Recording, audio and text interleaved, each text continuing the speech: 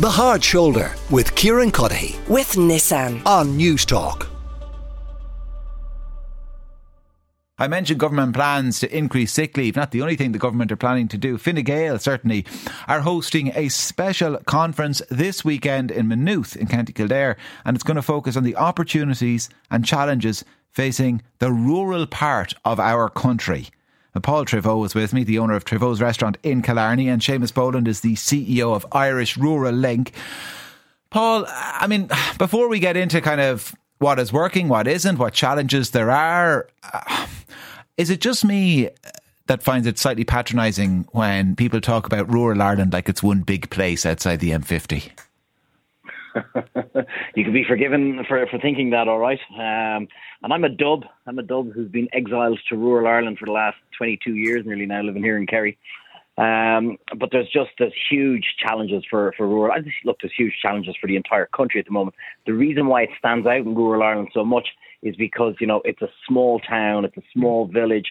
The hits that businesses take are seen so much more than what you'd see in a big city, Dublin, Galway, Cork.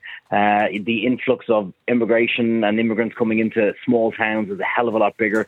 Put it into context, if Dublin took the same amount that Killarney alone took, there'd be 600,000 immigrants and refugees coming into Dublin alone. So that's why, I suppose, the concentration in such a small town, a small village, really stands out. And that's why the challenges just seem that much more in rural Ireland than what you see in a city. And so, some of those challenges are new, because a lot of the immigrants you talk about are Ukrainian refugees. So that's kind of a phenomenon from kind of a year and a half ago onwards.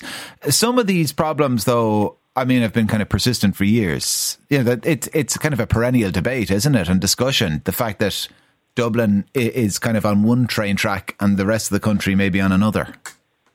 Yeah, look, I mean, I suppose the majority of the population living in the cities are obviously, you know, they're going to get much more attention from governments for obvious reasons. And I think, it's just a succession of problems that have been in rural Ireland, you know, for decades, if you want, that it makes it look as if rural Ireland is going through a harder time than Dublin, than Cork, than Limerick. So, I mean, it's not a new phenomenon. It's just what we're seeing now is that tourism that's in such small rural towns, when you take so much of the tourism accommodation out of those towns for the immigrants that have come in, the refugees, the asylum seekers, all of a sudden you just realise just how much of a problem that's put on top of services, on top of the industries. Like Killarney, for example, is one of the most stunning towns anywhere you'll find in the world. But we really have two industries down here. We've got Liebherr, the crane building company, and then we've got tourism. And if you mess around with either of those, that puts a town into serious jeopardy. And that is the point, isn't it? That can be projected then onto other parts of the country. I mean, the smaller the area, the more likely it is to have kind of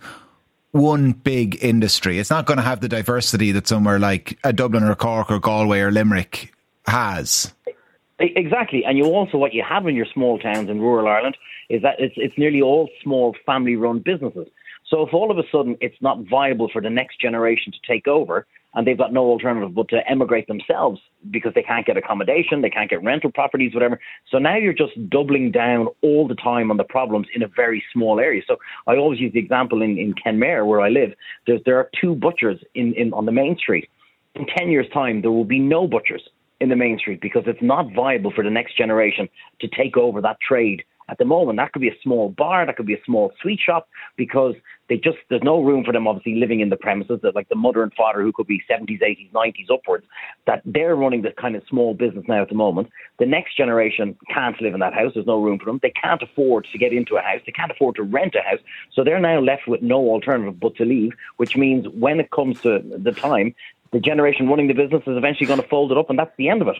Seamus Boland, I mentioned, is with us as well, Paul, the CEO of Irish Rural Link. Seamus, before I talk to you about what isn't working or what could work better, what is working? Well, what are the positives? In what areas are the parts of this country outside the big urban conurbations thriving? Yeah, I think there are areas, and I think we better acknowledge immediately that there has been a lot of money pumped into the towns and villages, which were a big campaign of Irish Rural Links, that they were literally falling apart. Now, you can notice if you travel around the country that they are changing their facades, and you do see investment.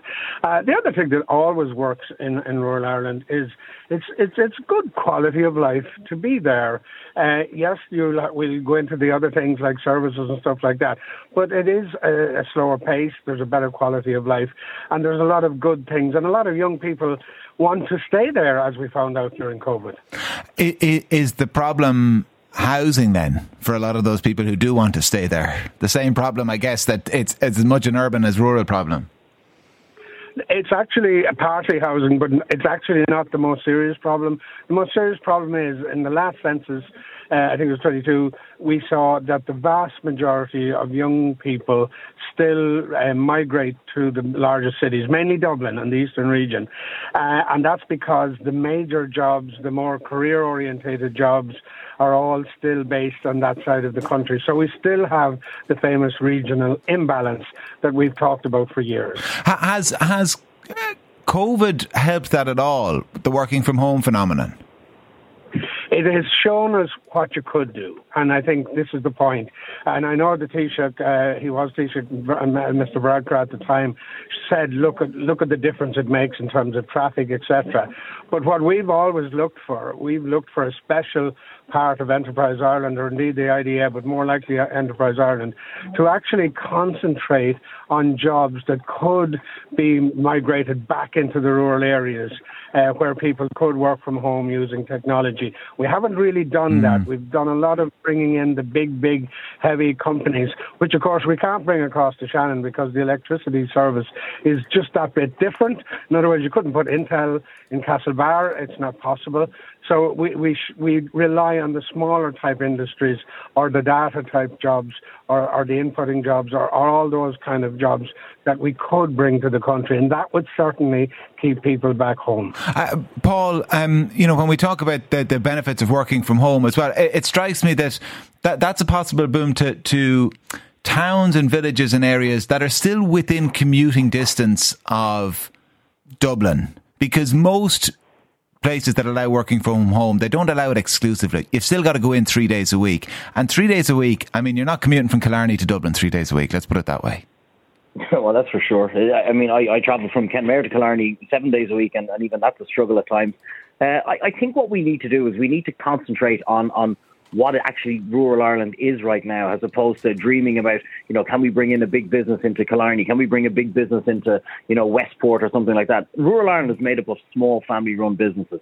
They're tourist-driven. A majority of them are tourism-driven. And if we mess around with those small businesses, well, then that's why rural Ireland gets into so much trouble, which is exactly what we're doing right now at the moment. The cost of doing business has gone through the absolute roof, which means we're putting the small businesses in jeopardy. So what we have to do, the government has to do, if Fine Gael want to bring me, I'll gladly talk at their meeting coming up, that we must mind the current small family-run business that we have in rural Ireland. We can't, put them under more pressure. We've got a VAT rate hike.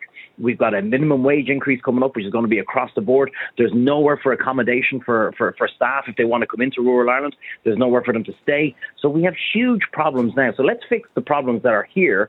That'll solve an awful lot of the issues in rural Ireland, as opposed to dreaming about bringing in, are we going to move people out of cities? Are we going to bring big companies into rural Ireland? Let's just fix what the problems are right now. That'll be a great start. Paul Treyvaud, the owner of Treyvaud's Restaurant in Killarney, and Seamus Boland, the CEO of Irish Rural Link. Gentlemen, thanks a million, both of you, for joining me on the show. One listener says a big problem here in seaside villages in Wexford is wealthy people are buying second, third and fourth houses for these summer months. They're left idle for most of the year, and therefore they can't sustain local businesses, all the while driving up house prices, stopping young families from the local area living in the village they grew up in. Another listener says, the poor mouth again. Mine have left the country because they can't afford Dublin. Give me a break. Country life is a much slower way of life. It's either for you or it's not. They are not being left behind. They're choosing it. And this listener says, thanks to our perfect government, my child is emigrating this week because of the lack of housing and living in a rural area with no transport services. I'm heartbroken, and I'm the fourth family I know this week alone in this situation. The Hard Shoulder with Kieran with Nissan. Weekdays from 4 on News Talk.